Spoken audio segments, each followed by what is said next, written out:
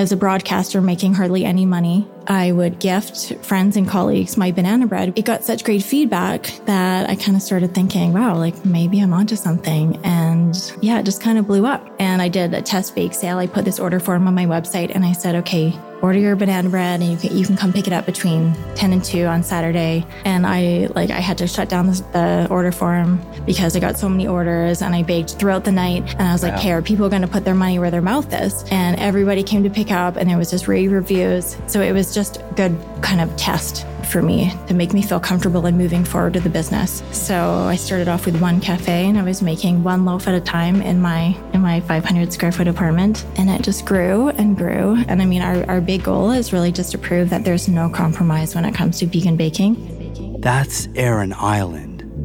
And this is the Proof Podcast.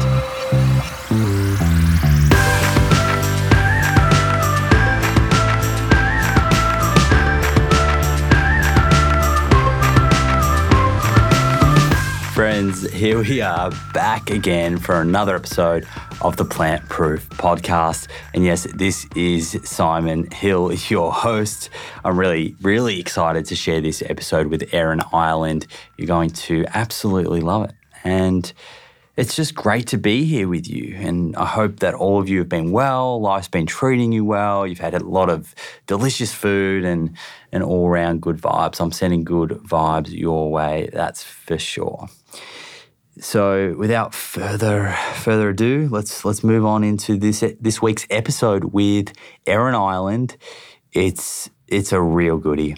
Erin visited Sydney recently and we caught up for a couple of dinners and recorded this podcast, which is so interesting, especially for anyone interested in how business was able to pivot from being non-vegan to completely vegan. She's so interesting and has such a cool vibe. I've kept you a while now, so let's jump into it and I'll see you on the other side.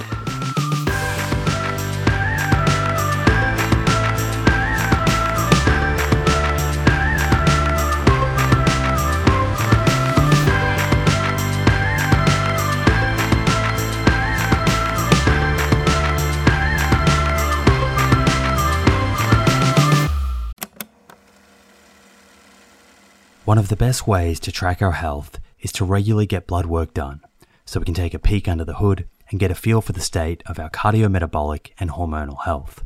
You can do this with your local doctor, or you can use a service like Inside Tracker. The nice thing about Inside Tracker is they make the process super convenient. You can organize their phlebotomist, a person who draws blood, to come to your house or office to do the blood draw. A few days later, your results show up in the Inside Tracker app, and they provide lifestyle recommendations based on whether a particular test is suboptimal, normal, or optimal. I've checked Inside Tracker's lifestyle recommendations, specifically the exercise and nutrition ones, and I can confidently say they are evidence-based and in line with the information shared in both my book and on this show. They even added ApoB to their ultimate plan, based on recommendation from myself and others. It's also nice to have all of your lab results readily accessible in one mobile app, making it easy to pull up past results and see trends and patterns over time. Get 20% off the entire Inside Tracker store. To get started, go to insidetracker.com/Simon for this exclusive offer. That's insidetracker.com/Simon.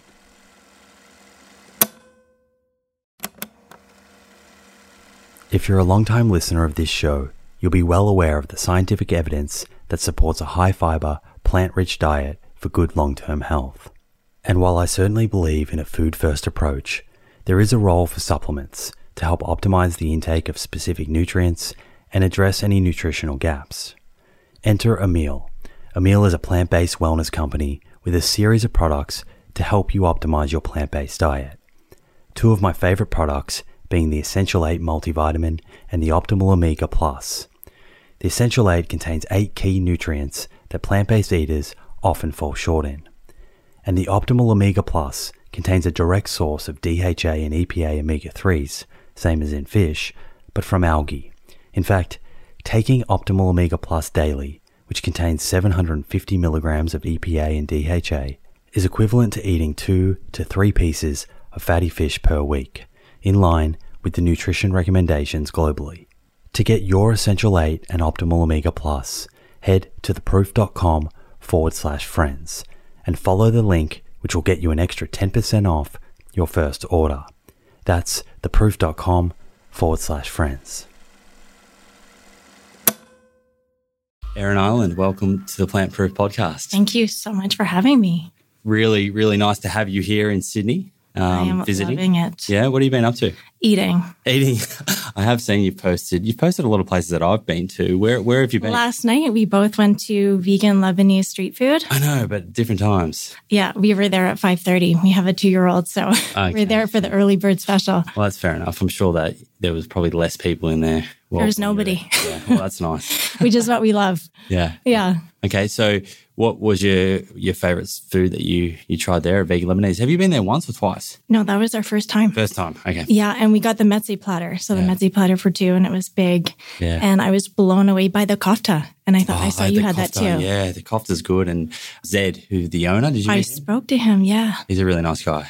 Really cool. Yeah, he's got an interesting story, which one day I'm hoping to have him on the show and he can share that. Involving his mom and her sickness. Yeah. Yeah. So I've actually only heard it secondhand. I haven't heard it firsthand yet. So okay. Hoping to have him on the show, and he's just doing a great job with that shop and that business. He puts in so much hard work.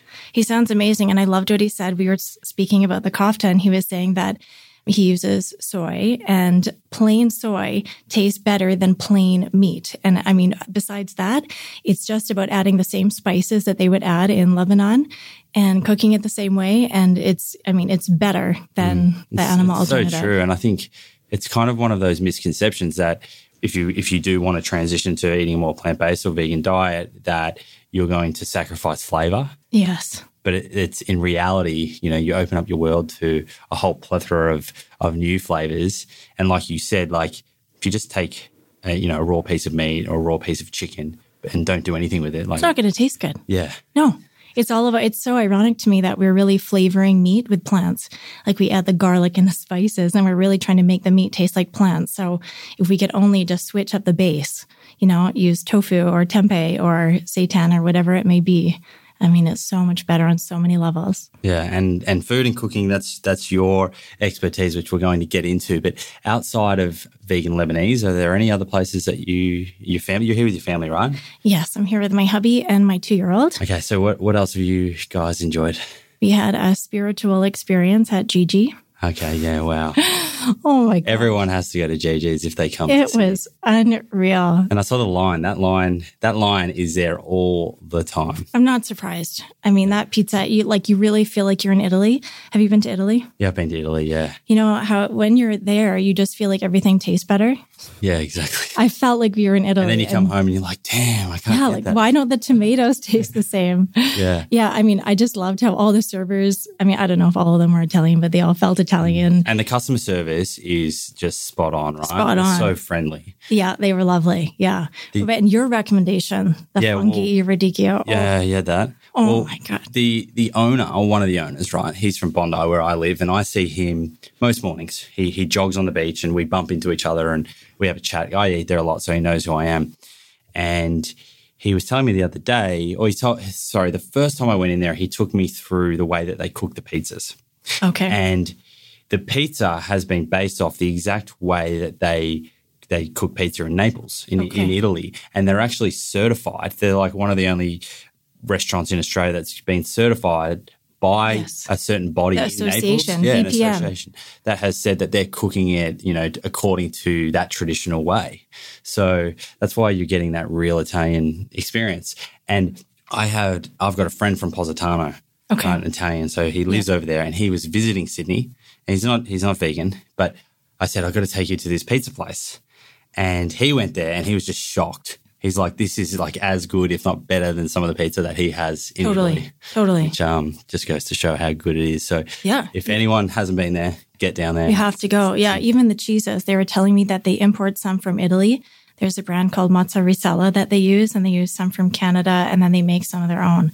But Yeah, they were saying that. I mean, Italian food is so naturally plant-based. I asked them the story and they went vegan for ethical reasons, but they said that, they didn't have to change very much when they did make the transition. There were just a few cheeses, but other than that, it's very traditional. Yeah, because I think they might have been vegetarian, I think, before that. Okay. So they've just made that extra connection and obviously seen how easy it is to replace cheese. Yeah. And like you said, their cheeses are phenomenal. So good. Yeah, you wouldn't know. I heard that some people walk in there not knowing that it's vegan, and when they find out, they get up and they want to leave. And the owners will say, "Look, sit down, try the food. If you don't like it, it's on us." Yeah, apparently no one has ever walked out. Mentality. Yeah, I mean, you'd be a brave man to walk out of a restaurant that has a 20-meter line every night, right? and next door, and it sadly next door was a traditional, just more of like an Italian pizza restaurant that was not vegan, and it never had anyone in there ever. And Gigi's has since bought that, so they're expanding. So next door, they're going to expand just to like double their footprint and have a larger kitchen. So that's so good. More pizza for the people. Yeah. And that area, Newtown, where that is, that's sort of like a bit of a vegan hub in Sydney. There's quite a few vegan restaurants around there. So Vina? Yeah. We're going to Vina next. You're going to Vina next, yeah. Cool. Tonight we're going to, what is it called? Mark and Vinny's? Mark and Vinny's, yeah. On the matcha milk bar people. So Mark and Vinny's, interesting. So Mark, I haven't met Mark, but one of his best mates is one of my best mates, and they live together. And I've heard all about Mark and Vinny's, and I've heard it's amazing. They do like incredible pastas. It's not all vegan, but they have a great vegan selection. I thought it was vegan. I don't think it's all vegan. It's like they have a very good vegan menu, and they do a whole lot of interesting pastas and really bright, colourful pastas. So I actually haven't been there yet, so you're gonna have to let me know how that goes. You should come with us. Maybe. Vegan egg. You're more than welcome. We're going as soon as vegan egg. Open. So they're doing the vegan egg tonight. I've seen that on they do that on Matcha Milk Bar too. Yeah. Have you been there? I've been there. Yeah. That's down in Melbourne. That's cool. Yeah. We came back to Sydney. Actually, we chose this as our holiday destination because we were in Melbourne 2 years ago, and we loved it so much. We just had to get back to Australia. Yeah. Okay, well, we could talk about food probably for this whole episode and where you've eaten. And is there anywhere else that you've been? There's a few went to spots. Preach Cafe. I know you had that burger at Preach Cafe in Bondi. We went because of your amazing guide on your site, and that was great. What did you think about Bondi? It was crazy. We did the walk from Coogee to Bondi. Oh, you did that. And fortunately, it wasn't too busy. That's a good sized walk. You've got a 2-year-old, so were you? Yeah. You were holding the 2-year-old. Yeah, holding her, and she slept for about 20 minutes. Oh, yeah, that's not long enough. Yeah, but we have that. But there were some stairs, so we're holding the stroller. That's a big walk. Yeah. Yeah, I mean it's not too much uphill, so it was pretty chill. Yeah. And Darren and I are both sporty, so it was So how long are you guys here for? We were here for 2 weeks total. Oh, beautiful. And you're in Sydney the entire time this time? Yeah, we're just chilling. We really we're holidaying. We're not traveling. You know what I mean? There's a big difference, right? Big difference, yeah. So we are just hanging out in Surrey Hills. We have an Airbnb. Yeah. We're spending time there. We're doing a few day trips. Like we're doing Manly, I think. That's cool. Monday. Yeah. And you going to do the ferry out there? Yeah, the ferry. Yeah, cool. Yeah. That's good. There's a restaurant out there. I forget the name of it. That starts with an H. It's like 4 letters. Hugo's. Is it Hugo's? Yeah, there's Hugo's there on the water. I don't know. My girlfriend told me about it, but they have vegan options for all. They're known for their burgers. Potentially. I don't know. Okay. It's one of those strange things that you don't.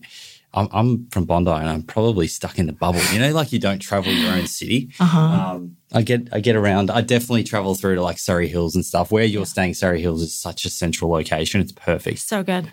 Yeah. We're really liking it. The one other spot that I wanted to mention that I really like that I would recommend everybody go that's also on your site is Gathered Kitchen. Yeah, and that's great. They had some really good almond croissants. Yeah. And just the food in general. Yeah, we had the katsu sandwich. Yeah. Which was really delicious. Yeah, they do a lot of I think they do their own baking there. Oh, do they? Or they have like an off-site bakery, but it's all stuff that they do, yeah. Okay. And we've got to get you down to Conscious Feast as well. Yes. Sunday night, maybe. Yeah, Sunday night. So hopefully you can come down and have a Conscious Feast. It looks amazing. I checked out the Instagram. Yeah, that's my girlfriend's business. I know. Yeah. So, she would love for you to come down. And then the other one is actually in Surrey Hills. I think it's Surrey Hills, is Shift Eatery. We went this morning. Oh, you went there. Okay, so you've been there. Well, they reopened after the holiday. It's been tough because everyone's been closed. Not everyone, but a lot of spots have been closed over the holiday. But they opened this morning. So we went and we had Reuben's Vegan Brother Steve. Yeah. The sandwich. God, they're known for their sandwiches. That's yeah, super so popular. good. Yeah. Actually, I had that like 2 weeks ago. It's great. Did you? Yeah. And I took a friend who's not vegan, and he had that, and he was sort of blown away. Good. Yeah. People need to try that stuff. I'm actually really passionate on sharing some of the more like comfort food stuff on my Instagram and social media in general, even though I eat like predominantly a whole food plant-based diet. If you look at my feed, you probably think I'm this junky eater, but really I'm just so passionate and intent on like getting the word out there that you don't have to compromise on a vegan diet. So much abundance. You can do it whatever way you like. Yeah. You can go the super, super healthy whole food and still make it taste delicious, or you can, there's plenty of vegan junk food options, and there's a whole lot of stuff in the middle. Yeah.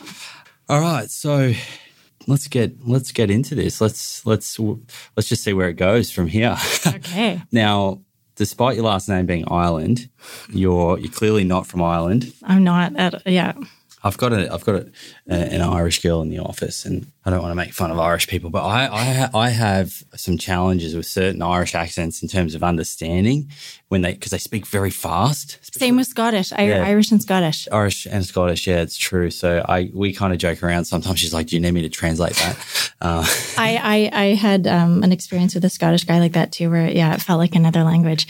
But yeah, no, ironically, my name means Ireland, like Erin means Ireland, so it's a very Irish name, but I'm not Irish at all. Okay. So, and I'll just quickly say that my accent's probably the same for them. If anyone from Ireland or Scotland's listening, you're probably having trouble listening to me. So maybe there'll be some sort of... You're not offending anyone. Maybe there'll be some sort of podcast translating app coming out soon.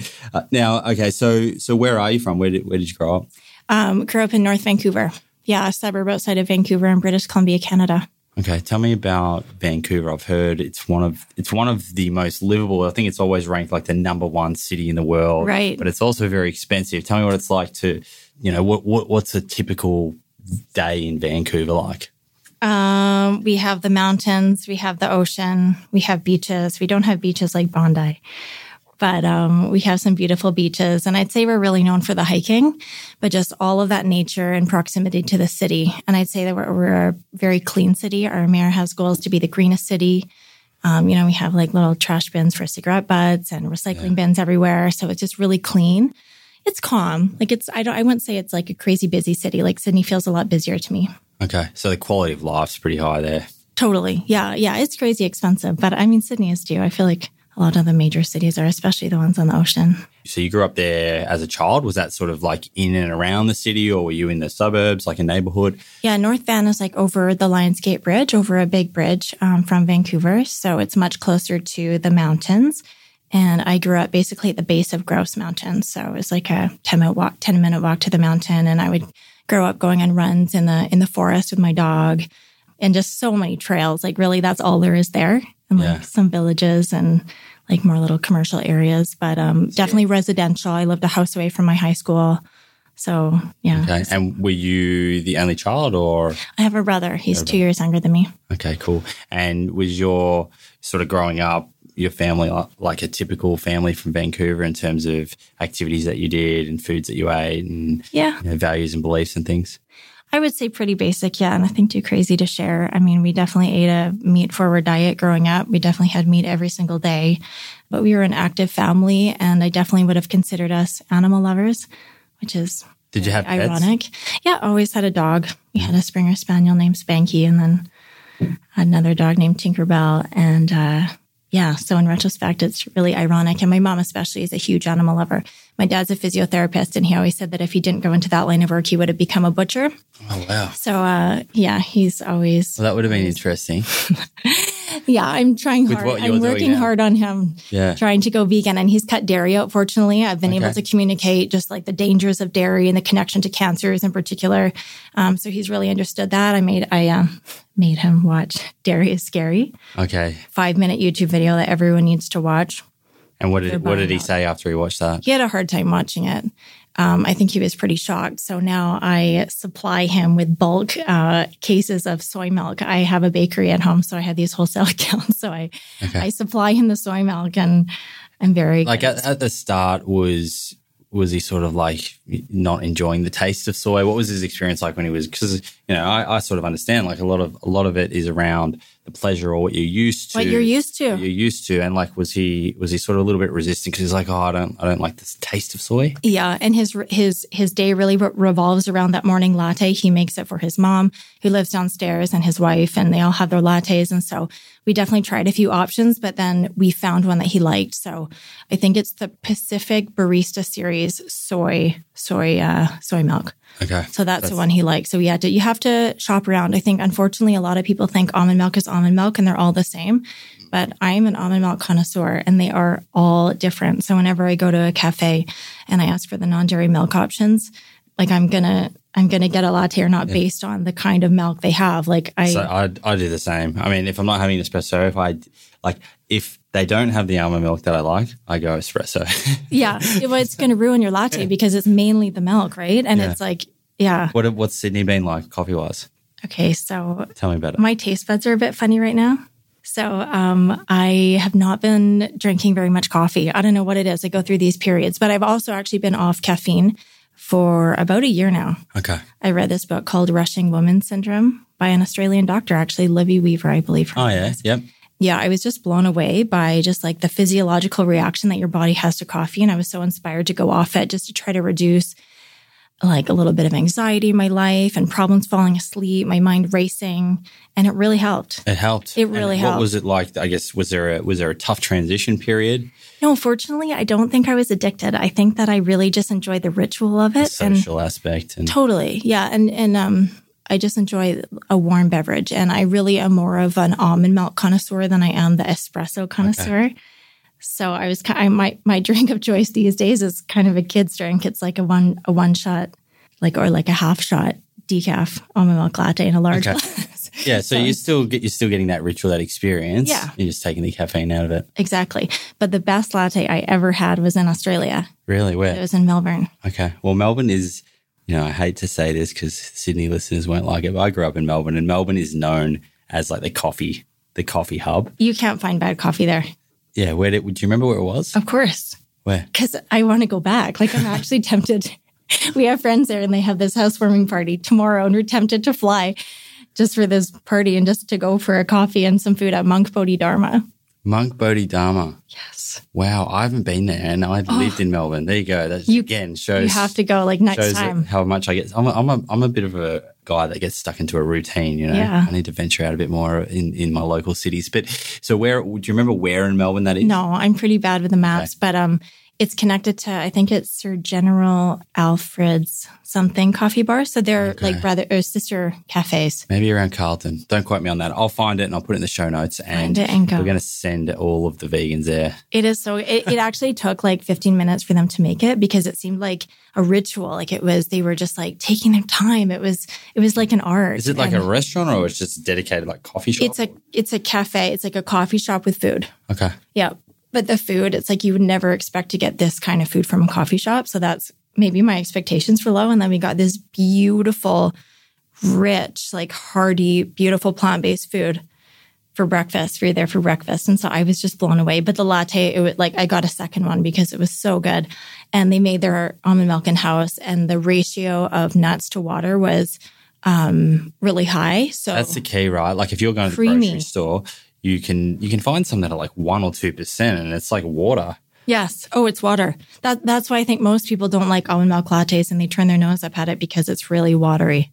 Like the mass-produced stuff. I've heard that, in Canada, we have these 2-liter jugs, and I heard that they use 17 almonds per 2 liters of water, and then they use a thickener. So you can really tell that it's fake thick, and it's just not satisfying. To try and mask the fact that it's mainly water. Yeah. Yeah.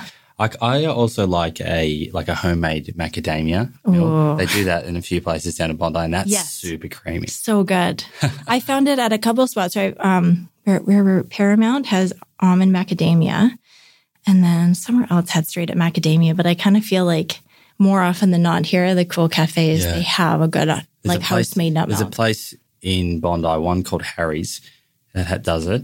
Yes. And another one actually called Coffee. Okay. Right? So, but I'm sure you can go in there and just get it. I mean, they'll have decaf. Actually, they will certainly have decaf, and they do their own house-made maybe before you go to Conscious Feast or something, you could check it out. It's just around the corner. Okay. We've digressed and gone back to food, and I think this could be a theme. This could be a running theme for we this. Could talk for 5 hours episode. about food. So we'll work through your story and we'll just jump in and out of food. My story is boring. It's more exciting. Okay, so you were sort of speaking about growing up. You had that sort of traditional diet for your area. Yeah. Tell me, is the traditional Canadian, I guess, diet similar to the standard American diet? Yeah, I guess so. I think we were a little healthier than the standard American diet. Like I had oatmeal for breakfast every day with brown sugar and like a full fat milk. So, I mean, like got a little bit of healthy stuff. Sort of halfway there. Yeah. And my mom was always like pretty conscious. Like I was that kid who got the apples cut up with cinnamon sprinkled on them instead of the cheese strings or the gushers or like the fruit snacks. So I was always trying to trade other kids. Tuna fish salad sandwiches were pretty popular. My dad grew up making us. My parents split when I was 9, and my dad's specialty was mustard sandwiches. Okay. Mustard and cheese. So he kept it pretty simple. Yeah. Despite the fact that I would say that he was like the original cook in my family and he's such an amazing chef. But yeah, I don't know. He just loved his mustard sandwiches. And we did too. Okay. So at school, where did you go to school? Was it around the area that you grew up? And what was school life like for you in terms of your interest from a, I guess, topic point of view, but also sport and things like that? Yeah, my elementary school, we walked to elementary school. It was probably a 15-minute walk away. And my high school was one house away from my home. So I'd roll out of bed like 5 minutes before class started and get there, usually late. Of course, the kid who lives closest to school is late.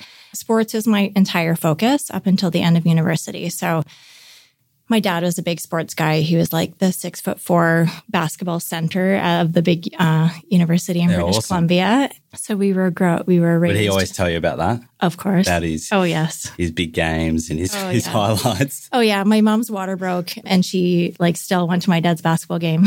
There was time. So yeah, I grew up with a lot of sports stories, but I grew up playing all the sports, basketball, volleyball, tennis, cross country. What else is there? Volleyball and basketball were my main sports. And so in high school, got even more focused on those. In terms of school, I was pretty interested in English, not so much into sciences and that sort of thing. Okay. If you've tuned in to the many episodes I've done focusing on cardiovascular disease, the leading cause of death globally, you'll be well aware that ApoB is a better biomarker for measuring our risk of having a heart attack or stroke than LDL cholesterol. The only problem is that not every pathology lab is set up to test ApoB levels.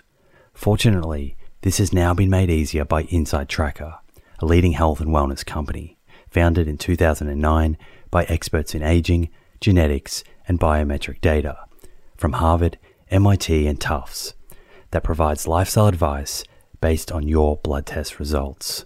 With the new edition of ApoB, Inside Tracker's ultimate plan now analyzes 44 biomarkers, including metabolic health markers like HbA1c, triglycerides, and blood glucose, important nutrients like vitamin D and iron, as well as hormones like cortisol, sex hormone binding globulin, free testosterone, and total testosterone, before giving you science-backed lifestyle advice to optimize your health and longevity. Your data tells the story of your health. With Inside Tracker, get to know your story and create a lifestyle that delivers better health for longer. Get 20% off the entire Inside Tracker store. To get started and redeem this offer, go to insidetracker.com/Simon. That's insidetracker.com/Simon.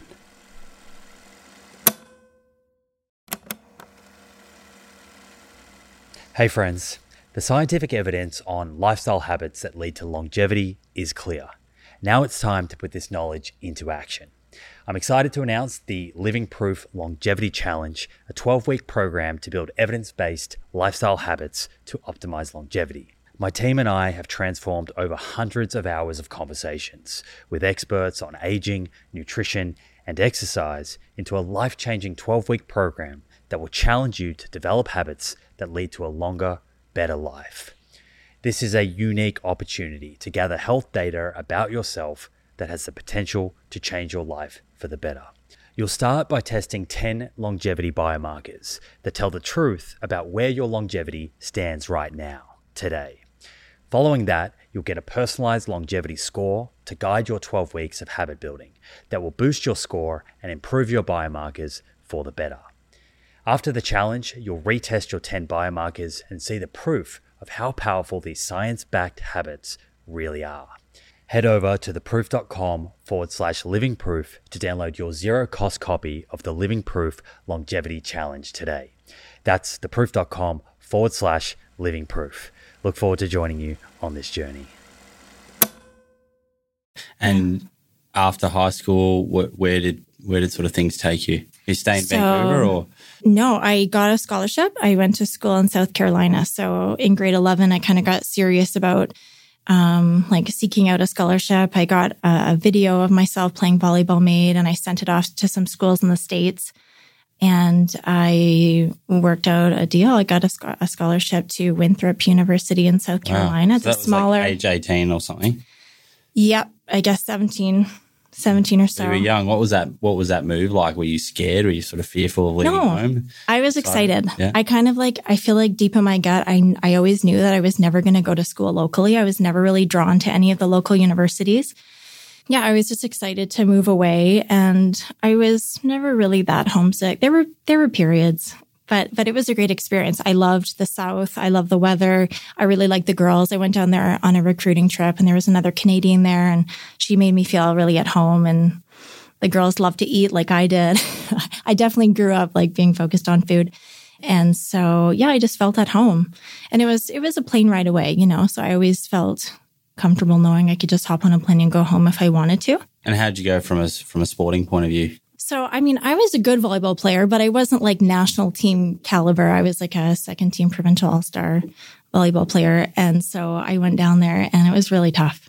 It was really tough for me as a freshman. I sucked. I was the shortest girl on my team. I'm 5'8", but there were girls who were 6'3". So it was a bit of an eye-opening kind of reality check for me.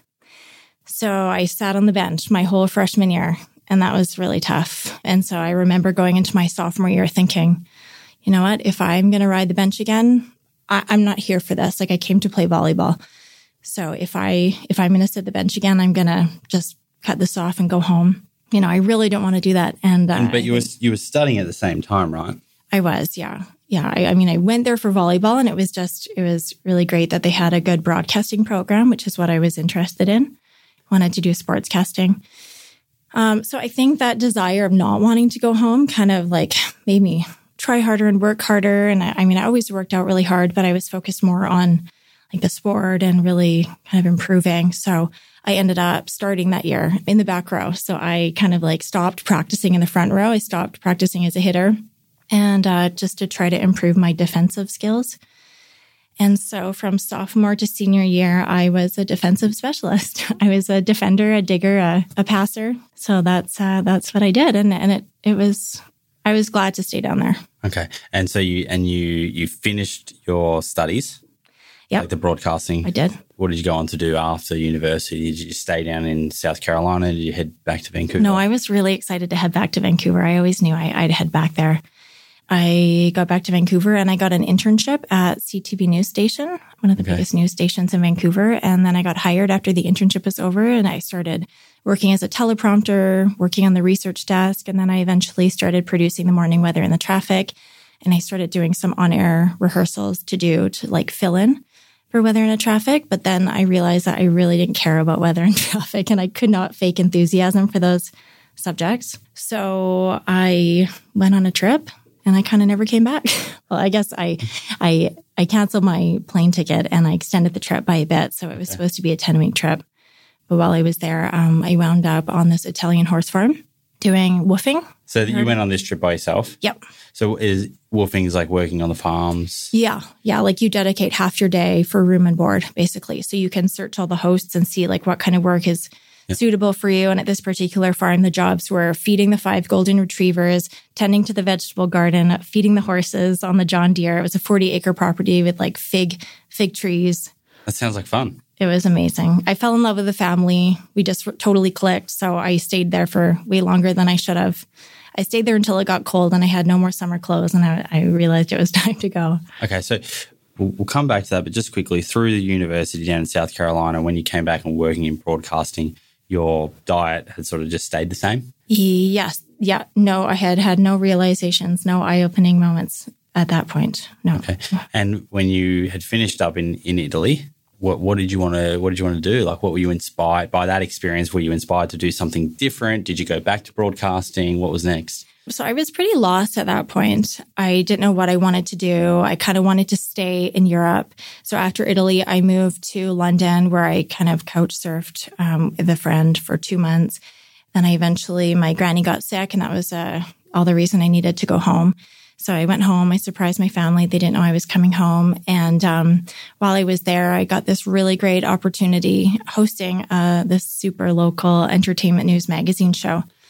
And it was just like a really great in to the media industry. I met everybody and hosted this show for a couple months, got to do a lot of interviews. And it was really eye-opening for me because I realized I also didn't really have a passion for fashion, which is what the show was largely focused on. But there were a few segments that were focused on food, where I got to interview like local celebrity chefs. And those were the interviews for me that just flowed, like I didn't have a cheat sheet. I was just like speaking from the heart and loved it so much. So that helped me realize that I needed to fully dive into food.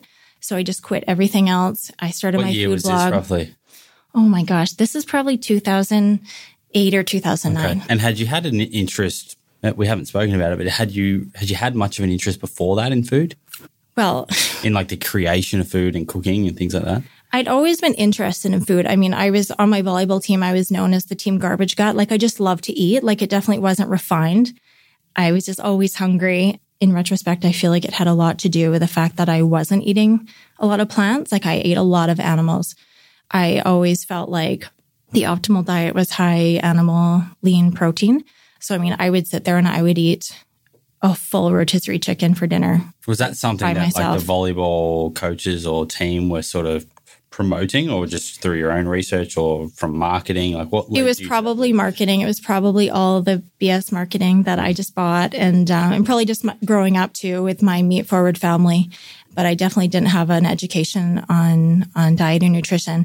The only rules the team had was no fried food and no soda. So other than that, they never focused on animal products. What was next? So after that role, I guess, on that the show and interviewing chefs and whatnot about food, where did things go? You said you quit that. What was next? Yes. So I dove all into everything food. I started my website. It's todiefor.ca, which was just a food blog at the time. It's since grown into a bit more of like a Vancouver dining guide with categories and better tips. I started writing a weekly like food review column for Metro newspaper and a monthly magazine column. I started appearing on local talk shows, just talking about, themed food stuff, restaurant reviews, that sort of thing. And things really went from there. And then at one point, I feel like the next big thing in my career was starting the bakery business. So that's part of To Die For. It's To Die For. Yeah. So there's the blog and there's all the social media stuff, and then there's the bakery. Okay. So what inspired you to start the bakery? What did that look like at the start? What were the challenges, I guess, in setting that up? There was no plan. I mean, I didn't even name it. It kind of named itself. Because my blog was called It's To Die For, it was named as such because my goal as an eater was always to find the to die for food, like the extra delicious food. That's how I would just describe it. So as a broadcaster making hardly any money, I mean, you definitely don't get paid at the beginning of your career in broadcasting for the most part. I would gift friends and colleagues my banana bread, which is kind of like the one recipe that I had memorized. And it was kind of a recipe that I'd grown up with, but put my own tweaks on it. It got such great feedback that I kind of started thinking, wow, like maybe I'm onto something. And thanks to Twitter, actually, Twitter was kind of like trending, the social media platform back then. It just kind of blew up. And I did a test bake sale. I put this order form on my website and I said, okay, order your banana bread and you can come pick it up between 10 and 2 on Saturday. Loaves are $20 each. were pretty big. And I had to shut down the order form because I got so many orders, and I baked throughout the night. And I was like, hey, are people going to put their money where their mouth is? And everybody came to pick up, and it was just rave reviews. So it was just a good kind of test for me to make me feel comfortable in moving forward with the business. So I started off with one cafe, and I was making one loaf at a time in my 500 square foot apartment. And I always thought that small batch meant one loaf at a time. Like I never even made 4 at a time, which is what my oven could fit. And I also wanted to make it by hand. So I never used a mixer, like a KitchenAid or anything like that. Everything was made with my 2 hands. And I've since learned that you can still call it made by hand if you use a mixer. But it was an intense year where our apartment was kind of like a small commercial kitchen. And it just grew and grew. And to the point where I got a co-packer. So that means it's like a bakery who kind of makes it for you under their roof with their employees that I trained. Can you remember in that first year or so where you were working long hours, sort of testing and learning? What were you stressed? Were you making money? Were you putting all your money into this? Did you have any fears that, is this going to work? Is it not going to work? The good thing is there were no investments that really needed to be made. I was lucky to connect with a newer designer who did my branding for $400. So I didn't need equipment at the time either because of the low volume. And then the co-packer model also alleviates the need for any type of investment. So one of my best business tips that I'll give to young entrepreneurs is to not really make big moves right at the beginning, like stay agile and just wait till you're certain before you dive in. Like don't sign a lease. Overinvest or overcapitalize on things.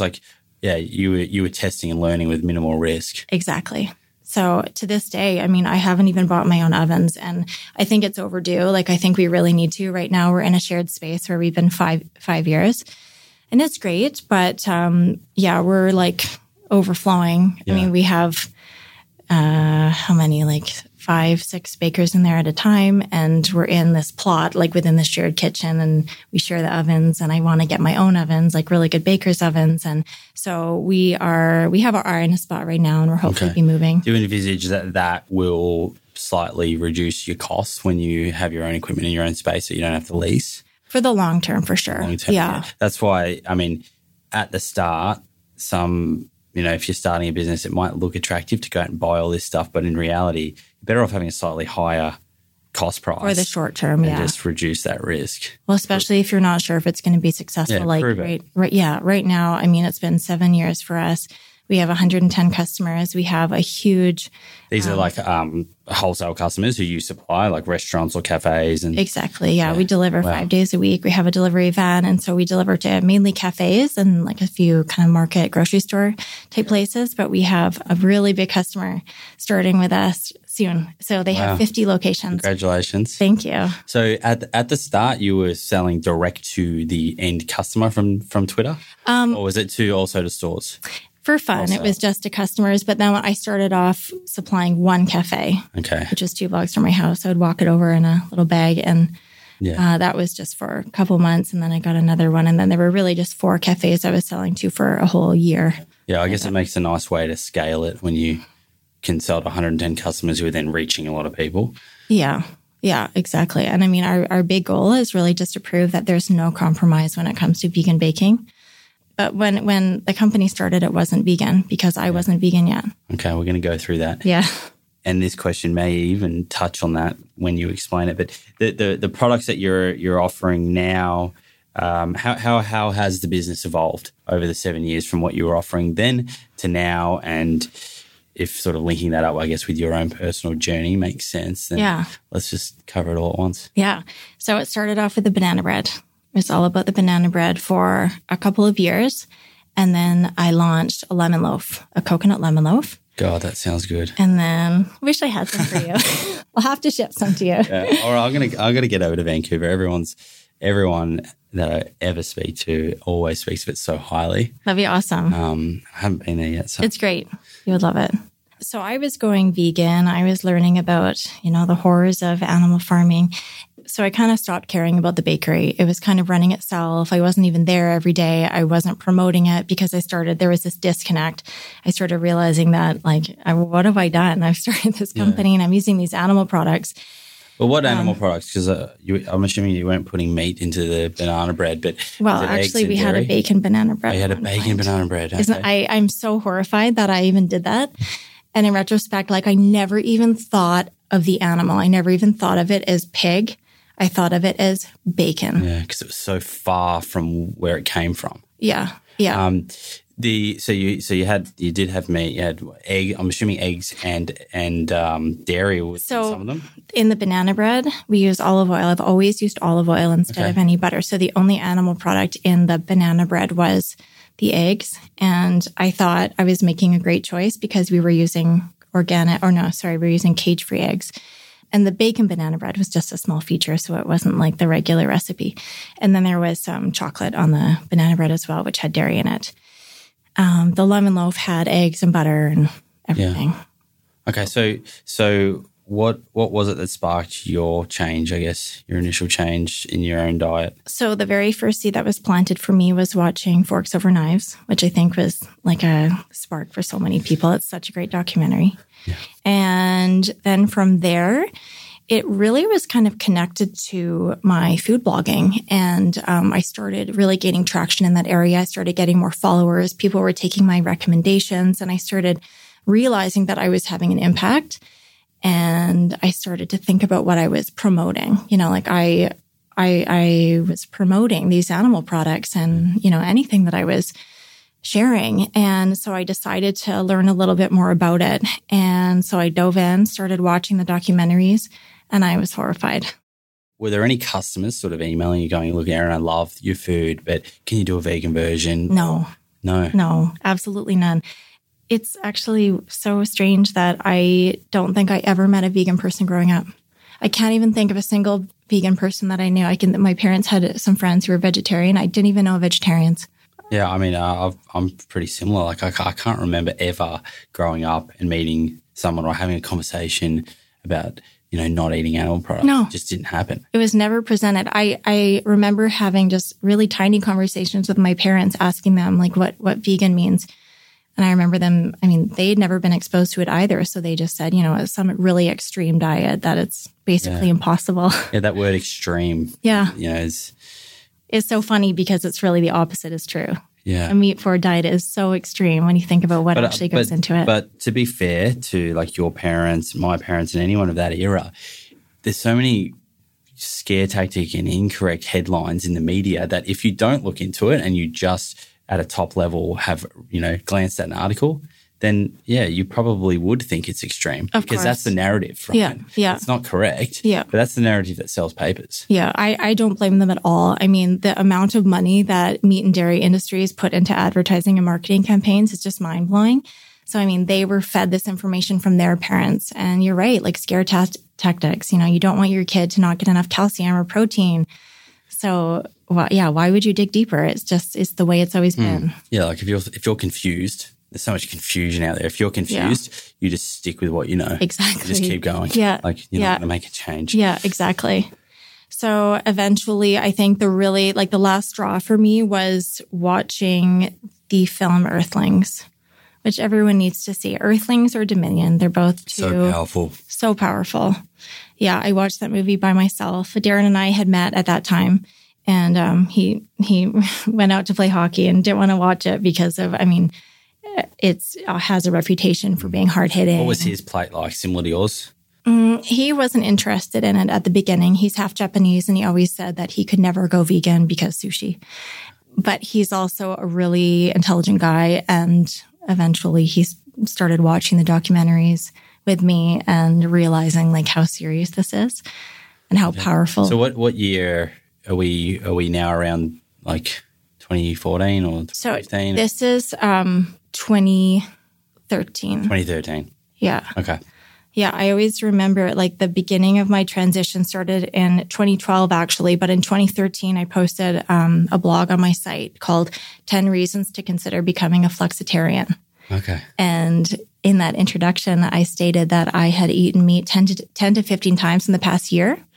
And then I go on to list all these reasons to like reduce meat or at least to focus on where your meat came from. Because at that point, I was still under the impression that you could find humane meat. So like in the list, I had animals are friends, not food, like all these totally vegan statements, but I was still calling myself a flexitarian. But the transition happened pretty quickly after that. But yeah, I was just so surprised at the traction that article got. I was asked to go on local TV shows to talk about it. And like so many people retweeted it. And it was just like, so everybody loved this idea of flexitarianism.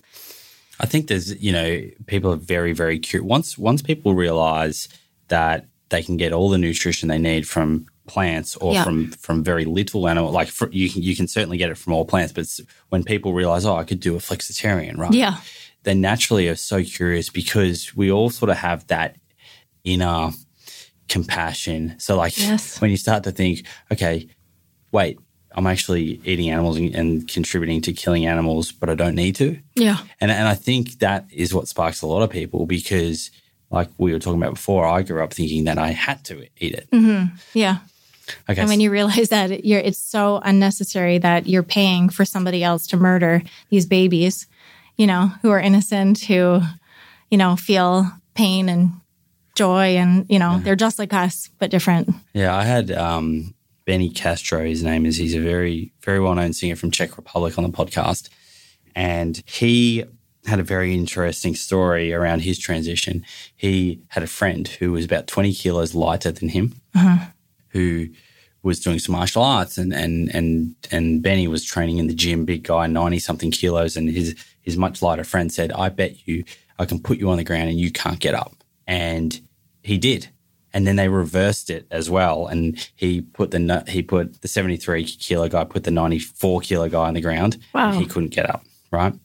And Benny was like, wow, how have you done that? Like he was vegan. He said, how have you done that? Yes. And he's like, well, I eat well. There's some skill involved, but I'm strong.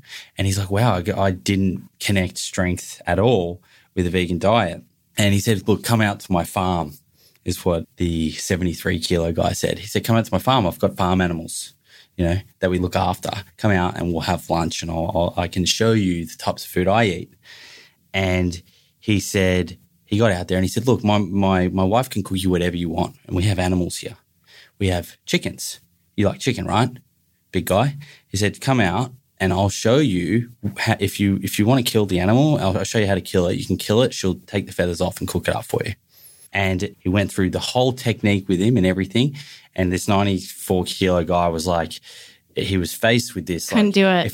If I don't do this right now, what have I been living? What have I been doing? Yeah. And he picked it up and he's like, I picked it up and I felt its heart beating and it was fluttering and its feet kicking. And I was like, and it was doing, everything it could to get out of this grip, fighting for his life. Fighting for its life. And he's like, just dropped it. Mm-hmm. And from that moment, he was vegan. That's amazing. I think that 99% of people would have the exact same reaction. People don't realize what they're paying for. I think it's so important, as hard as it is. I think it's so important to watch the videos of what's happening inside those, enclosed, the slaughterhouses and the farms. It's very much out of sight, out of mind. It's so out of sight, out of mind. And even these ag laws, which are surfacing, which prevent anybody from filming inside. I mean, it's just crazy that. Why do we have to hide how food is made? Yeah. I mean, that's just if you break it down simple, like, why do we have to hide how something ends up on our plate? Yeah. That starts to get you to think, well, there must be something wrong with it. Yeah. Now, I want to delve into, I guess, your personal transition and changes on your plate and how your health, the journey of your health and how you felt. But before we do that, I find it interesting. So your company had some animal products in it. You'd made this change for ethical reasons. Yes. And you're sort of in this sticky point where you're like, okay, I stand for this, but my business is standing for that. What happened? Like, how did you change your business? What were the challenges? So there was this weird phase where I believed that I could offer both, where I could offer a vegan line and still have the old stuff, that I would encourage everybody to go vegan. But for those certain customers who just wouldn't do it, I would still offer the original product with really high welfare, quote unquote, high welfare animal products. And did you do that? No. Oh, you didn't do it. Fortunately, it was just this idea. And then I remember somebody telling me that there's no humane way to kill someone who doesn't want to die. And that was like a huge light bulb going off for me.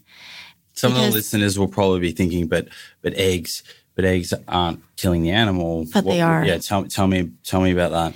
Yeah, that was also news to me. I mean, I was always sharing that we were using these awesome cage-free eggs. I thought they were fine. And then I realized that millions of male chicks are killed every day. They're ground up or suffocated when they are 1 day old, and they're a byproduct of the egg industry. So right off the surface, it doesn't seem like there's violence. It doesn't seem like it's cruel, but these babies are being ground up. So to get the workforce of the female chickens to lay the eggs, in that process, there's a whole lot of male chickens who are born which can't be used.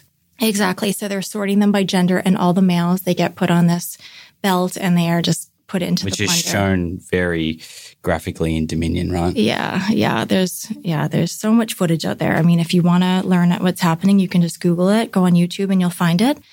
It's out there. And I mean, of course, the egg-laying hens, like they're bred to produce a very unnaturally high amount of eggs. So their bodies are depleted of calcium and they're sick. They don't have feathers. They're living in their own feces. They're in these crowded areas. I mean, it's not any way to live. They don't get to see sunlight. They don't get to move around freely. It's confinement. It's torture. And they've done studies, right? And this is just to highlight how important we don't think about the quality of life of farmed animals like that, factory farmed animals, but they've actually done studies where they looked at disease. And there was an interesting one which Dean Ornish recently spoke about, but he was speaking about from a health point of view.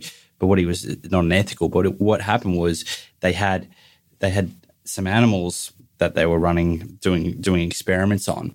The ones in the bottom level, right? The lady who was running the experiment, she loved animals. She would take them out and play with them, right? And they'd come out and they'd go outside. They'd get the sunlight that you're talking about. And the experiment, the ones on the top, she couldn't reach, right? So they didn't get that. They didn't get any of that interaction outside playing around these animals. And that was the only difference between the two groups. Mm-hmm. They found this by accident. Because when they were analysing the results, the animals at the top, they were getting far more disease than the ones at the bottom. Wow! And literally, the only difference was the ones on the bottom were being happier. They were genuinely being interacted with, connected with. They were able to go outside, things like that. Wow, that's amazing. Yeah, doesn't surprise me. Yeah, and sadly, I mean, 99% of, this is an American statistic, I think, but 99% of animals that we eat for food are from factory farms. So they're not happy animals, and they're never getting that time outside, and they're not really seeing sunlight. Yeah. So, and I mean, back to our earlier point, even if they were free-range chickens, the males were still killed. Exactly. They're still murdered. They don't want to die. Yeah. Yeah. So anyways, I fortunately had this realization that there is no such thing as cruelty-free animal products. And so we decided to go all in with the vegan products. And fortunately, it was so easy to make the banana bread vegan. It was the replacement of the eggs, basically, and then switching to a dairy-free chocolate, which is super easy. So yeah, I think I was pregnant with Rowan at this time.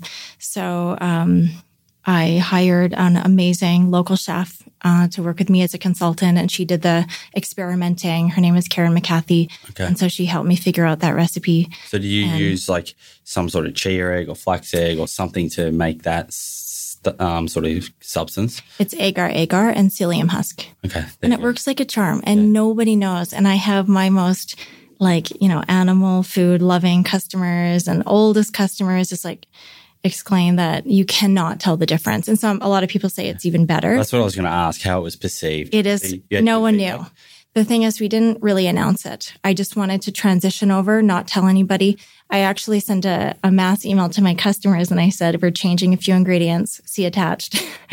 And I didn't even make it a big thing. I didn't want it because nobody, no one wrote back and said, nobody, I want the eggs.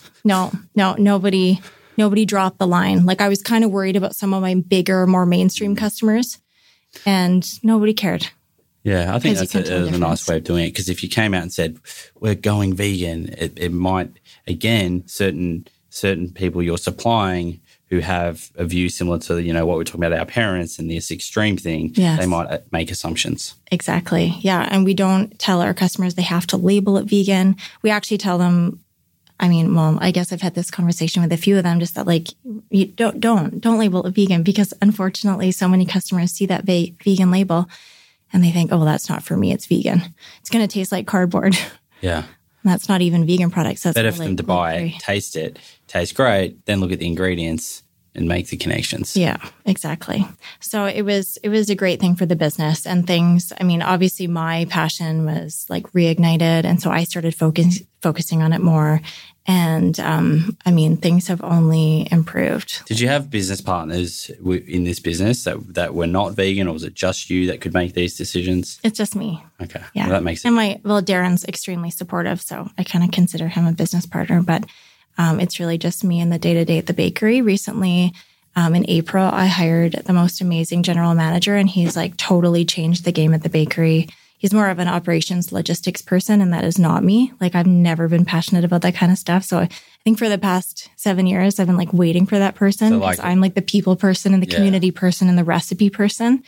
So he's totally taken our operation to a new level and allowed us to expand, just by changing scheduling and, all that stuff. It's an important step when you start to be able to delegate and let go of some tasks, identify what your strengths are. Oh, yeah. And then be able to get someone in like that who can help you grow to that next level. That was one of the hardest things for me, is just being able to delegate. Even handing off the baking to somebody else, I never felt like anybody could do it the way I did it, even though that's silly. Of course they could, but it was a control thing that it was really hard for me to let go of. And was there a lot of training involved in that?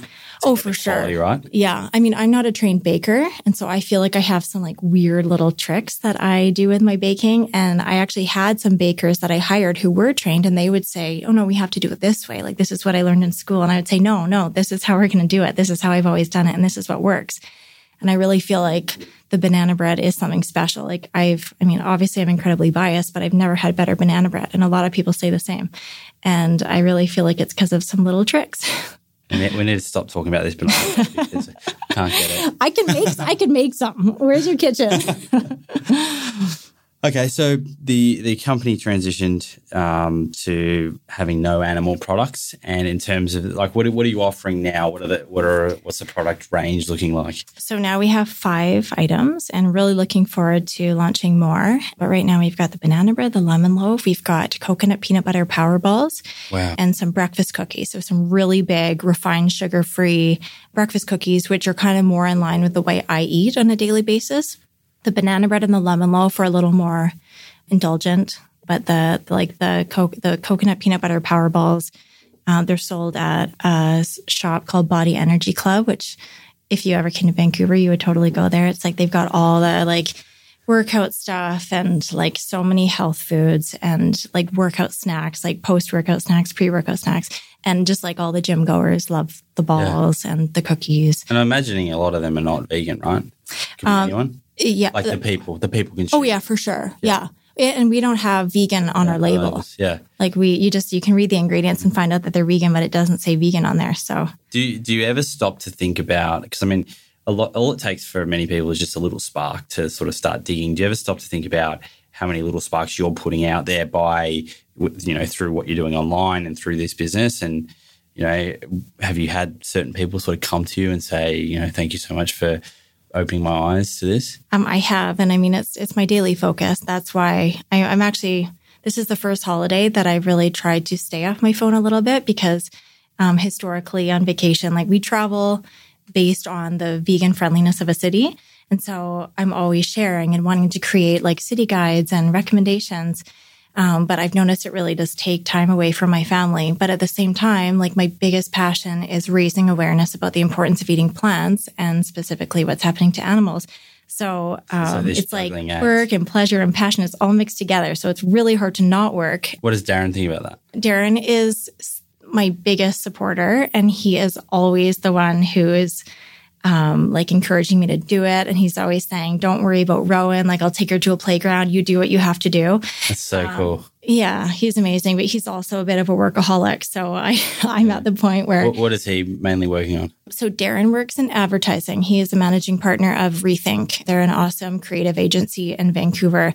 And Darren's really focused on like manifesting, working with awesome partners. Cool. Like, actually, one of their biggest customers is A&W, which is a huge restaurant. They have 900 locations in Canada, and they were the first fast food chain to launch the Beyond Meat burger across Canada. And so Darren led the strategy of that. God, he's handy to have around for you then. He's amazing. Yeah. No, I couldn't. I mean, I huge credit to Darren. Like, he's helped with the website. He's totally helped with strategy and everything. He's amazing. But yeah, like, I think that we work too much. So, Rowan's a great motivation to... Constant sort of reminder to, I guess, be a bit more present where you can. Oh, totally. Yeah. I hate feeling like I'm on my phone and she's wanting to play with me. And I feel like time goes by so fast, especially when you have a kid. It's crazy. Like, I feel like I just had her yesterday. And now she's over 2. And so I'm really trying to put the phone down. So part of me is like, I am capturing content at all the restaurants you've gone to, but like, I didn't even share last night that we went to vegan or Lebanese vegan street food yet, but I'm going to share it when I have some time. So you just, take a few quick photos and then enjoy the meal. Exactly. And I'm going to save everything to story highlights just so that people who are traveling here can find the tips. Because, it really is a part of what I do on a daily basis, sharing vegan tips and vegan cooking stories. And it makes it so much easier for people when they come here to not get lost, and they know where to go, and they just have such an enjoyable time. Exactly. Do you ever use the Happy Cow app at all? Yeah, it's great. Yeah. I think it's really great. We've used it. I feel like when I go to someplace like Sydney, there are enough like vegan friends in the vegan community who can give tips. But where were we? We were in Porto in Portugal, and we used Happy Cow, and it was really great because it was just less of a less vegan options. Forward place. Yeah. But I actually heard that in Portugal there's a new law that every single restaurant has to have one vegan menu item. That's and don't quote me. Somebody on Instagram commented this, I think, when I was asking for most vegan friendly destinations in the world. Somebody told me that about Portugal, which is amazing, which I feel like every day we're seeing headlines like moving towards a vegan diet, government things, city things. It'd be great. Cultural great to have things. That everywhere, wouldn't it? Yeah. Yeah. Because I think, you and I know it's not hard to find a place that can serve you vegan food, particularly if you're in a city like, Vancouver or Sydney everywhere. Or Melbourne or whatnot. But one of the initial thoughts, I think, by people who are, battling with the idea of transitioning is, from a social point of view, what am I going to do when I eat out? But it's becoming easier and easier and easier and easier. And now it's trendy for restaurants and cafes. If they don't have a vegan option, they're going to put it on there because there's so many people that are transitioning to this lifestyle. They're walking in and saying, hey, what can I eat? Yeah. And then the business owner realizes it's supply and demand. Yeah, exactly. Yeah. We're seeing so many more vegan options. And even for people who don't live in the big cities, I always like to say that if you have a grocery store that sells avocados, pasta, peanut butter, nuts, bananas, hummus, chickpeas, you've got great vegan food right there. You're set. You can make your own nut cheese. You can make avocado toast. You've got potatoes. Make some French fries. Nachos, whatever. Yeah, exactly. Exactly. Yeah, those are staples, which I want to go into. I want to talk to you about staple foods. Oh. But just quickly, so has he transitioned at all, like with his yes. Oh, yes, absolutely. Yeah, he's like little activist with me too. Yeah, different than me, but he went vegan probably, he was like a year behind me in his journey. But I remember one night we were having sushi with his mom, and I guess she was asking what Darren would want to eat, and Darren refused the fish. And I hadn't even heard about this because it wasn't like a conscious decision. It was just gradual. And he's like, yeah, no, And he's half Japanese. Yeah. So is that his mother's side or dad's? His dad's Japanese. His dad's Japanese. Yeah. Yeah. Okay. Wow. So what did his dad's side think of? Didn't even really say anything. Okay. Yeah. It doesn't affect him. He still eats it. So he didn't care. Does he enjoy like vegan sushi rolls and things like that? Oh, yeah, of course. Yeah, we go for sushi still, and there's so many options. And by the time you have, a lot of it, the wasabi, the ginger, the soy sauce or the tamari. Yeah. Like, that's the flavor. Exactly. It's exactly. The fish is the base. And I think, well, I used to eat a lot of sushi and a lot of sashimi, and more often than not, it's kind of fishy. Like, it's kind of questionable anyways. So I feel like it's just so much healthier to avoid that. There's a place in New York called Beyond Sushi. Have you heard of that? No, I don't know. I had the owner on the podcast recently, but they're expanding to LA. Yes. So if you're ever in New York or LA, you should check them out. We go to LA quite a bit. Vegan sushi. Oh. Yeah. There needs to be more vegan sushi in the world, because I think it can be very creative and very delicious. There's a place in LA, I think it's called Shojin. Yes, Shojin. Yes. It's in that weird mall. Yes. Have you been? Yeah, I've been there. Really? Yeah. It's like all downtown. Dark. It's more downtown. Yeah. Yeah, I've been there. It's in the mall, yeah. And it was like sauces, and they're like searing. They've got their torches, and they're super creative. Tastes delicious. So delicious. LA has so much. Yeah, so much it does. I always talk about Sage. So have you been to Sage? Yes, I have been there. Yeah, that's great. We're back on food. so your own personal, I guess, transition. When you did you have any fears? Like you were coming from, I guess, an ethical point of view. You watched Earthlings. You're like, okay, I don't want to have these animal products in my diet. But we've been conditioned, I guess, a bit by society around, okay, you need certain foods for health, contain animal. What did you do in terms of information and being confident with taking them out of your diet? I didn't really think about it. I think the animal issues were just so big to me, and it felt so wrong to be paying somebody else to kill them for me. I couldn't even sleep at night knowing that I was contributing to that. I think the movie Forks Over Knives had really kind of answered any questions that I had about the health side of things. And then there were so many other documentaries that I just continued to watch that just hammered all of that information home. It's kind of like, why isn't this being broadcast on every single news channel? Do you know what I mean? Why is it being hidden? Why isn't it out there? Why doesn't everybody know? I kind of feel like we're living in the dark ages sometimes. Yeah. And then you see there was recently an article here in the main newspaper, and it was like a fear, scare tactic type article about veganism. Was it with the family and the child? I saw that one, that's been running for 2.5 years, the same article. I'm sure. And I mean, if you trace the dollars, you can probably trace it back to meat and dairy, paying them to run it. And then there was another one, an architect wrote an opinion piece on it, and it was just an architect. And it was, I invited her onto the podcast to see if we could talk about it. Wow. But I haven't heard back yet. I'd love to get her on and just talk openly and civilly about it. I didn't get a reply. But so what she was saying was that it's extreme, it's restrictive, you're not going to get your nutrients, it's damaging to the environment, plants have feelings. Oh my gosh. A whole lot of stuff that was very misguided, very misinformed, and real opinion-based, right? Not based on any facts or science. And yet it was like, because it was in the main newspaper, and what happens on social media, seriously. People on social media that want a to headline to help them, basically to help them either feel better for eating animal products or, confirm that veganism is not healthy. They all share it. Of course. And then it's kind of like Chinese whispers. And unfortunately, I think I've kind of just come to terms that these articles they're going to keep popping up. Yeah. As long as media needs to drive clicks. It's almost a sign, though, that veganism is like, there's so much momentum. The meat and dairy and egg industries, they're scared. So they're feeling like they have to put this stuff out there, and they're having to probably pay people off to say this stuff, because that doesn't make any sense. But the clever ones, like Elmhurst, which was a big dairy company somewhere out of New York. I think it was New York. It was on the eastern part of America. Huge dairy company, had been around for 100 years. They have done what your company's done. So they have completely shut down all of their dairy production lines, and they make 9 different plant-based nut milk, plant-based milks. That is so inspiring. Yeah, so anyone can Google that, search Elmhurst, Elmhurst, if you want to look at it.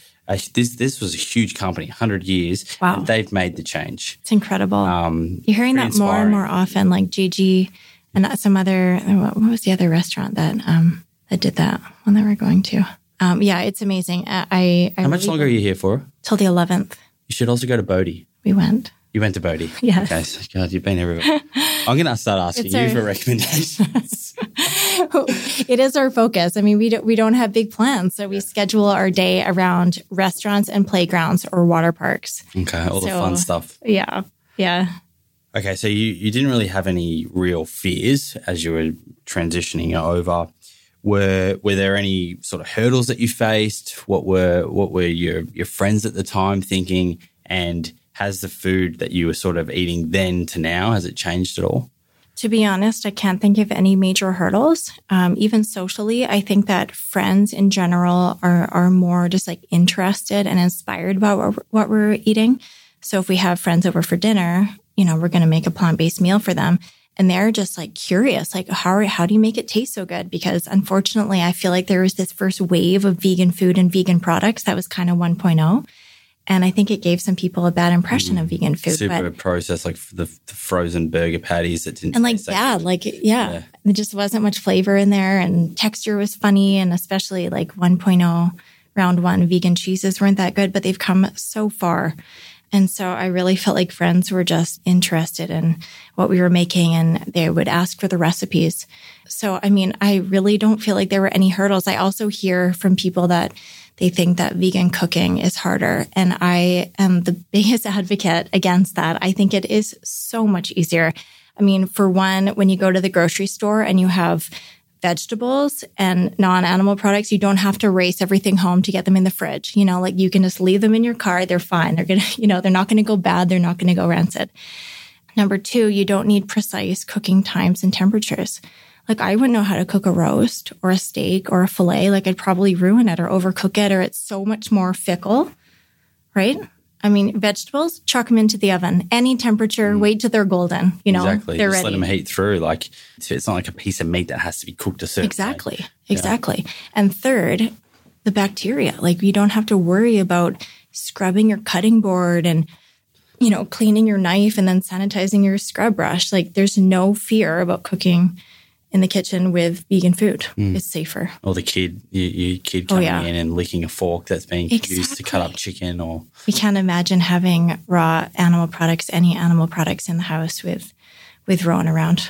Yeah. So have any of your friends, you mentioned your dad before. He's obviously been influenced by what you've done, but have any of your sort of closer, I guess, friends or Darren's friends or anyone else been influenced by the life that you're leading? My mom went vegan. Yeah, wow, she went vegan after watching some documentaries. Must have been proud of that. So proud of that. And she's become like a little activist too. Like she's got an Instagram account for her dog, and she will repost a Mercy for Animals picture. That's awesome. And she'll get in conversations with her friends about it and try to tell them about some of the benefits. I think that my friends in general have definitely become more inspired to go more vegan. Do you normally talk to them about the animal ethical side of things or the health benefits, or what's the general topics, or does it just depend who they are? It totally depends who they are. I feel like if it's a guy, I'm always going to talk about the sports side of things and how lower inflammation, quicker recovery time, Tom Brady's plant-based, and Novak Djokovic is plant-based, Kyrie Irving in the NBA, all the NBA players are going vegan. I think that's really inspiring for guys. And then with friends who have kids, I love to talk about the environment and the future and the recent reports from the United Nations Climate Council and, the pretty scary predictions about the environment. Because I think when you're thinking about somebody else, specifically your kid, you're going to take it more seriously. But I think that our whole friend group, has really opened up. The people that we're seeing on a weekly basis, I'd say, are vegan. We have our little V gang. And, it's so easy to love and connect with people who share the same morals and values as you. It's so true. And I think that one of the misconceptions is that when you are going to transition, you're missing out on something. Yeah. But you're not. You're actually gaining. You stand to gain so much more because all these topics and just becoming more conscious, it enriches your life so much that you've gained so much more than the few animal products you've taken off your plate. Exactly.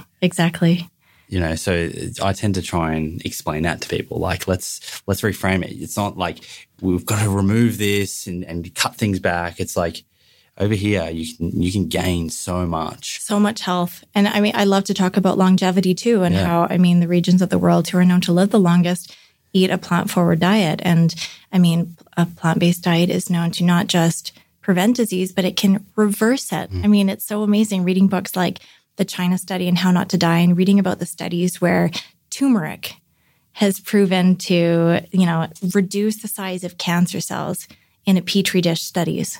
I mean, broccoli, yeah. Like, forget the pills, just eat. These are the real superfoods. These are the real superfoods. And it's so funny when people question the nutrients. Where are you getting your nutrients? And I've heard that you can't get enough nutrients on a plant-based diet. It's like, well, obviously whatever you're reading is biased and funded by meat and dairy. But I mean, vegetables, they're all superfoods. So true.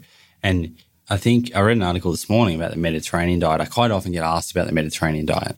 And I usually respond by saying, like, health is a spectrum. If you look at the Mediterranean diet compared to like the standard American diet, yes, it is better, right? And the Mediterranean diet has been shown in some cases to prevent certain diseases, but it has never been shown to reverse compared to a whole food plant-based diet, which has been. So there's a real spectrum in terms of, moving towards the most optimal, healthiest diet. Yeah.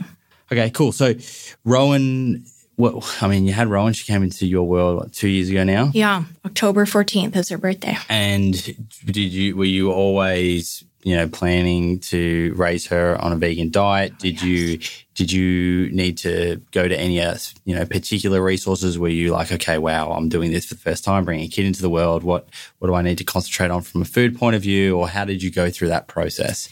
Not really. I feel like it's simpler than people think. I mean, obviously being a new-time parent, you are like, you're really focused on it. But I mean, the main nutrients that the babies are needing, they get it through their mother's breast milk. And so Rowan was breastfed for 19 months, but she started solids at around 6 months. And I think that so many baby foods are naturally vegan.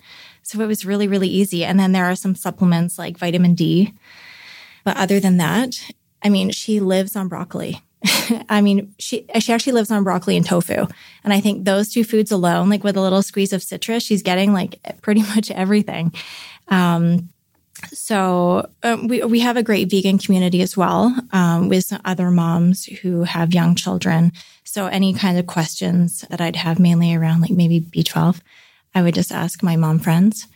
But it's like so everything. Does she take B12? She does now. She takes yeah. B12. Yeah, she got it through my breast milk. Yeah, okay, the start. Yep. Yeah. So you were supplementing? Yeah, I do take B12 just to be safe. I actually didn't for the first little while. And I mean, if you can get it through food. I mean, but yeah, I just take it as an insurance. Yeah, same. So you take B12. Do you take vitamin D as well? Well, I take a multi. Like, just like anybody would, right? Yeah, anybody on any kind of diet. Yeah, that's another misconception is that, vegans have to take all these supplements. Yes. The supplement industry is $1 billion industry and it's not propped up by vegans. No, exactly. Okay, so your whole family takes B12, Darren. Yeah. Darren takes B12. Yes. Multivitamin. What are the most common questions that you would get about Rowan and her diet? And are there any sort of tips that you have for mothers out there in terms of whether they want to raise a child as vegan from birth or just encourage their existing children to eat more plants? Okay, the most common question that I get about Rowan is what milk she started drinking when she was done with my breast milk. And what I would recommend, because she actually never transitioned to a milk. She was never really tied to the bottle. So did you breastfed? Yeah. And then when she was done, she just didn't need a bottle. She drank water for liquid and she got her nutrients from food. So it was as simple as that. And what age was that when she sort of stopped breastfeeding? She stopped breastfeeding. Well, it's kind of a long, complicated story that I won't get into. I think she's impatient. And so she learned at a very early age that she could get the milk quicker from a bottle than from the boob because there's the letdown and it takes a while for the milk. Well, just like 10 seconds. But she learned that she could get it just instantly from the bottle. That's not uncommon, right? Like that can happen with a lot of babies. For sure. Yeah. So she actually, I kind of pumped like it was a full-time job for many months. She would, at 3 months of age, she stopped breastfeeding in the day. She would only breastfeed at night. And then at around 8 months old, she stopped breastfeeding altogether and she just took it from the bottle. So I pumped like 5 times a day to get her the milk. And then she stopped altogether at 19 months. We kind of like whittled it down to this point where she was not even really needing it. And what about some of her first foods that you were introducing? She did not like avocado to start. That's the one we started on. And now she eats like 1 to 2 avocados a day. She's such a little avocado monster. But she really liked just like baby cereal, which is naturally vegan. I mean, it's all the baby cereals out there, I think, are vegan and they're fortified with, oats and buckwheat and chia.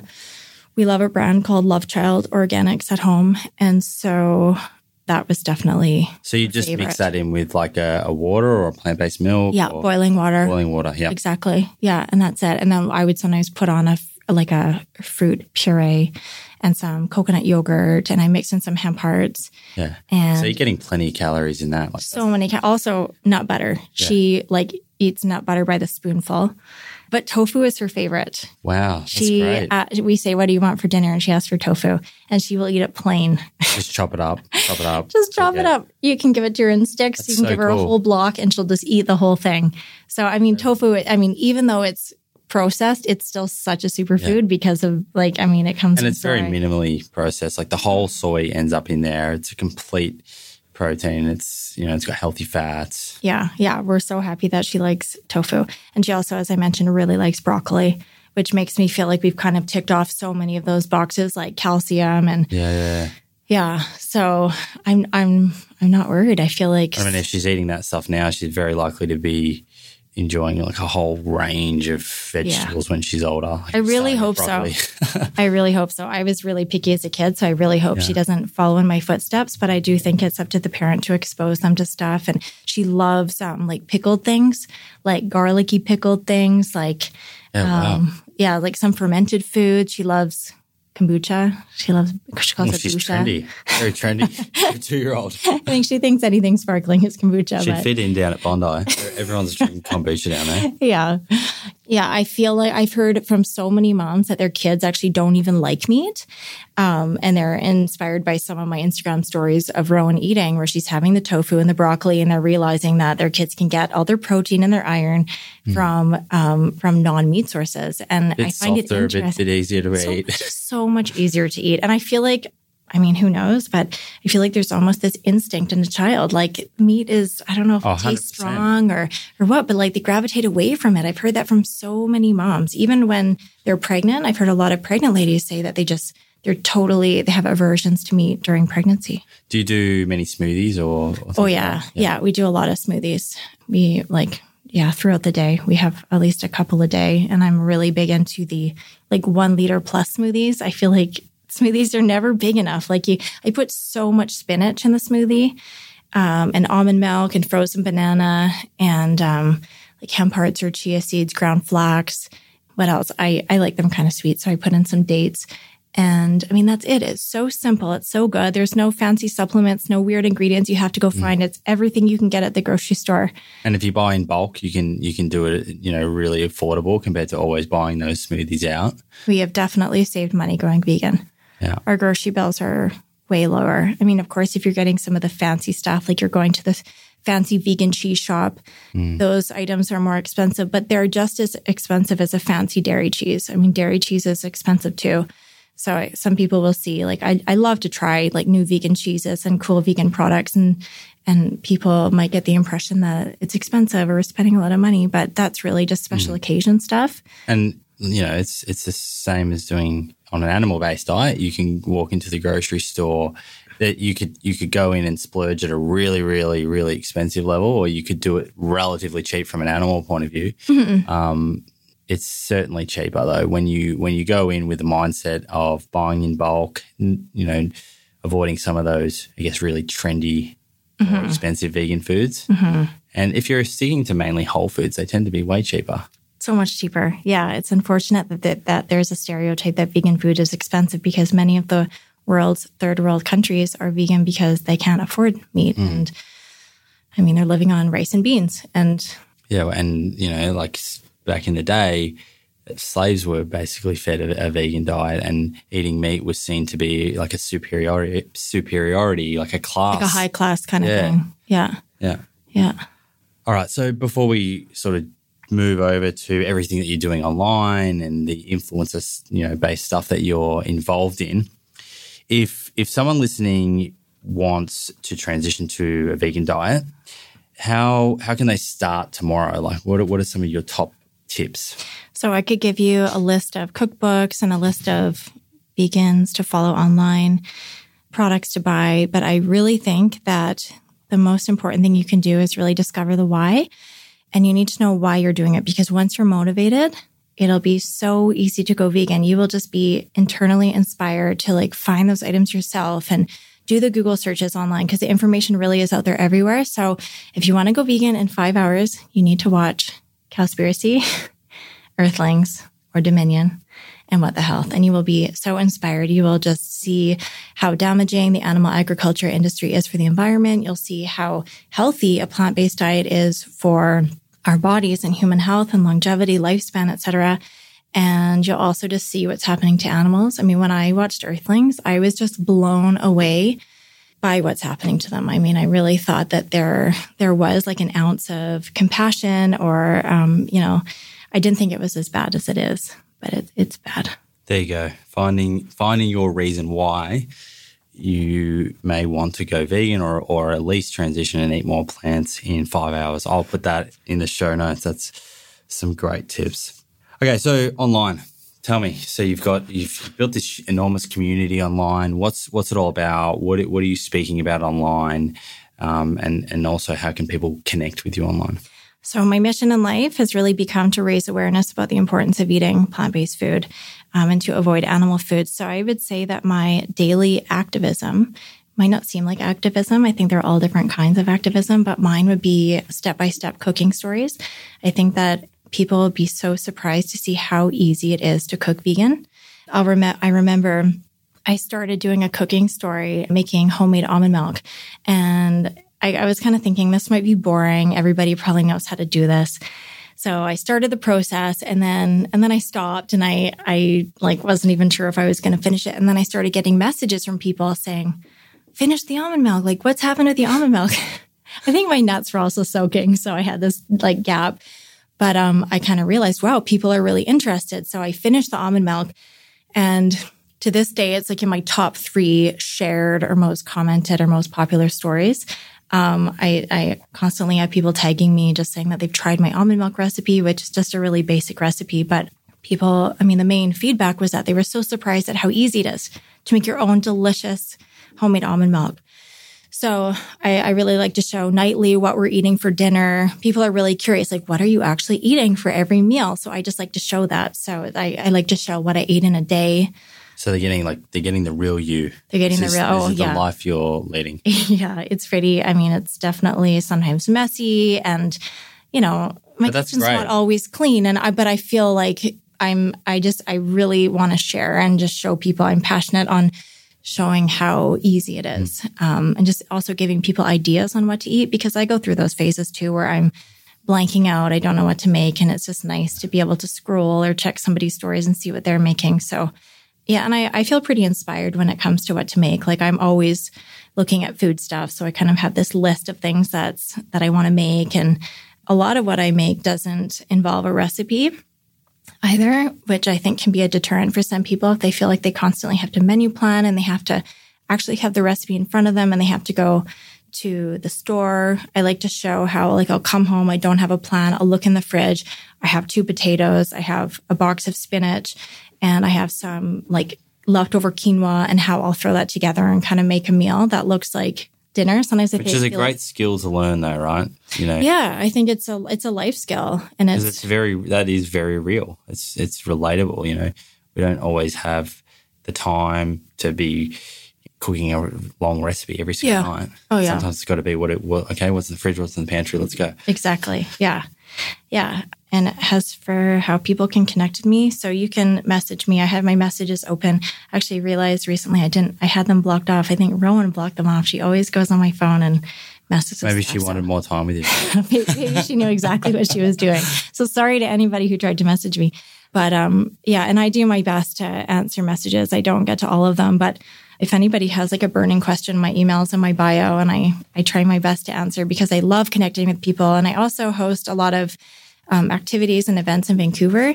Unfortunately, a lot of them have been on hiatus as of late because I'm working on a really, really big project that's coming up, but everything's going to be kind of relaunched together. Big secret project? It is a big secret project, but it's the biggest thing I've ever done. Wow. And it's so these other kind of events and activities that I'm talking about are a vegan run club called Heartbeats, which I put on pause, and I never restarted it just because I felt too focused on this other stuff. And this is kind of where I need to get better at delegating. I need somebody to like do it for me. And you need a PA. Totally. But it's been great. Like while it was on, it was great. And it's actually one of the ways I met one of my new best vegan friends. And so it's called Heartbeats. Is that beets like the beetroot? Yeah. How do you know? It was Darren's idea. Yeah, that's great. Is that how can people learn more about that? There's an Instagram account called Heartbeats Run Club. And of course, when we do relaunch, I'll be sharing it all over my account, my main account, which is where I just push most of the information through. So that's something that people in Vancouver or visiting Vancouver can get involved in. Yeah, for sure. I also, with my vegan partner, Zach Barman, we co-hosted monthly mindful movie nights where we showcased largely vegan documentaries, but we did about 18 of them, so almost 2 years of them until we both had kids, and then we just got too crazy. Yeah. And so we're really looking forward to relaunching them. But yeah, a lot of vegan topics, but a wider range of topics too, like fast fashion and self-esteem, and yeah, some really great documentaries. Where do you sort of host that night? We host them at Stretch Yoga Studio. So it's actually in the Chinatown of Vancouver. It's an awesome little space. They're amazing people. They donate the space for us, and we've become good friends with them. And they're really cozy nights, and we always donate food. Like I bring food from To Die For, and Zach is the co-owner Zach and Ryan, they're business partners. They own the Juice Truck, which is another place you'll have to come when you're in Vancouver. They do amazing smoothies and cold pressed juices. They were actually the first cold pressed juice company in Canada. Okay. I think I'm going to be there. Okay. Good. So yeah, those nights gained so much momentum, and we had such big crowds out. We actually hosted the Vancouver premiere of What the Health, and we sold out 2 full-size theaters in like an hour or something. That's incredible. Yeah. So we really want to, our big goal is to host the screening of Game Changers, which nobody knows when it's coming out. I had Susie Cameron, James Cameron's wife, on this show. Wow. And she's co-produced that with him. Wow. But yeah, she wouldn't even. What did you learn? She wouldn't even let me know when it's out. I'm excited about the new footage they have. Yeah, it's going to be, literally that movie will be a game changer. From going back to, our conversation earlier, I guess, about, how can you approach this topic of plant-based or veganism to different people. I think particularly males are going to watch Game Changers. And there's going to be a whole lot of guys out there that are seeing this for the first time, and that little spark, and they're just going to start to think, wow, like totally. I didn't know that someone could do that and perform like that. You should be in it. Are you in it? I'm not in it. You should have been in it. Oh, well, maybe they'll do a sequel. I hope so. You should be in it. Wow. Okay, so we're sort of talking about the vegan scene, I guess, in Vancouver now, right? Yeah. Do you have any sort of favourite places in Vancouver other than the juice shop that you mentioned to go and eat at? There are so many. Vancouver's plant-based scene is booming. Like, I really think we've become a destination where you could travel to, like, from Australia, and you could spend like a week or two just going through all the spots. Like, it's amazing. Some of my favorite spots include Chickpea, Mediterranean food. They do like falafel, and they have so much good stuff. Lots of hummus. Turf is, you love it. It's like a gym/restaurant/shop. Oh, wow. And they have some of the most colorful, healthy, hearty food. Like, if there was one place that I could eat at every night, if I had to eat out for an entire month, it would be Turf. It's amazing. And they have house walnut milk for your lattes and a really good coffee. Oh, God. I think I'm going to have to come You have to come. For at least a week, maybe 2 by the sounds of it. Yeah. Yeah. Turf. I love Heirloom. There's a restaurant called Heirloom that's really popular. They are vegetarian, vegan. They have a big vegan menu. The Acorn is amazing. I think it's like Canada's premier finer dining restaurant for vegetarian and vegan food. Beautiful room. And how are all these restaurants doing? Like they're thriving. Well? They're thriving. Another one I want to mention is Kokomo, and they actually have Cocoa Whip. They're the only location in Canada that has Cocoa Whip, which I love. And I would say all these places are blowing up. I actually wish more non-vegan restaurants would kind of notice the success that they're having and how they're just lined up and full and thriving and successful, and realize that there's so much opportunity in that space. Like just launch a vegan menu. Make the transition and we will embrace you. Like the vegan community is so supportive. We're so excited when a new vegan restaurant opens. I mean, you will feel the love. Yeah, you'd almost, be silly in some of these major cities not to be right now tapping into that, because it's dollars that you're leaving on the table. If you want to just remove the ethics and the health out of it from a business point of view, dollars left on the table if you're not catering for this market who, as you say, are just so loyal and they're so willing to share on social media and they want to speak about their food experiences, because traditionally there hasn't been that many places, so people are excited. Yeah, exactly. So it's true. Yeah, so if you're listening and you own a restaurant or your friends do, and there's not many vegan options, then get some on there, and I think your balance sheet's going to look better. All right, so we've covered enormous territory today, and you're really leading a very inspiring life, I think, for so many of the listeners, and definitely all of your community. It's tremendous to see what you're doing. Is there anything that we haven't covered? Perhaps anything for 2019 in store, or anything that you'd like to add? Oh my gosh. Well, I just want to say that, all of us are influencers, whether you have 50 followers or, 50,000 followers. I think that what you share and what you put out there has an impact. So I think it's really important to, share as much plant-based food as possible. And, if possible, there's no need to share the animal stuff, because I think the more that we see it, the more normal it becomes and the more it feels okay to be eating it and to be supporting these industries. When I think so many people would agree that, the methods and the practices don't align with their values and morals. So yeah, just remember that when you're sharing. Just because you might not have thousands of followers doesn't mean you're not influencing your friends and your neighbors and your family. Beautifully said. All right, well, that's a wrap for this episode. It's been an absolute pleasure to have you on the show. I'm so thankful that you made time during your holiday here in Sydney, and I'm going to let you get out there and enjoy the last few hours of this sun, I think, before a thunderstorm rolls in. I'm looking forward to that. Thank you so much for having me, Simon. Awesome. Thank you very much. Well, there you go, friends. What did I tell you? Erin is just so cool. And I've got to say, hanging out with her and Darren while they were here in Sydney was just absolutely great. They're both so caring, conscious. We had amazing conversations, and not only amazing conversations, we had amazing food. So shout out to Conscious Feast and also Mark and Vinny's for their hospitality and the amazing food that we shared together. If you're ever in Sydney, it's worth checking both of them out, Conscious Feast and Mark and Vinny's. Friends, thank you so much for listening and getting this far. I really hope that you took something out of today's episode. If you did, please let Erin and I know on social media. We'd love to hear from you. And I will see you next week. Cheers.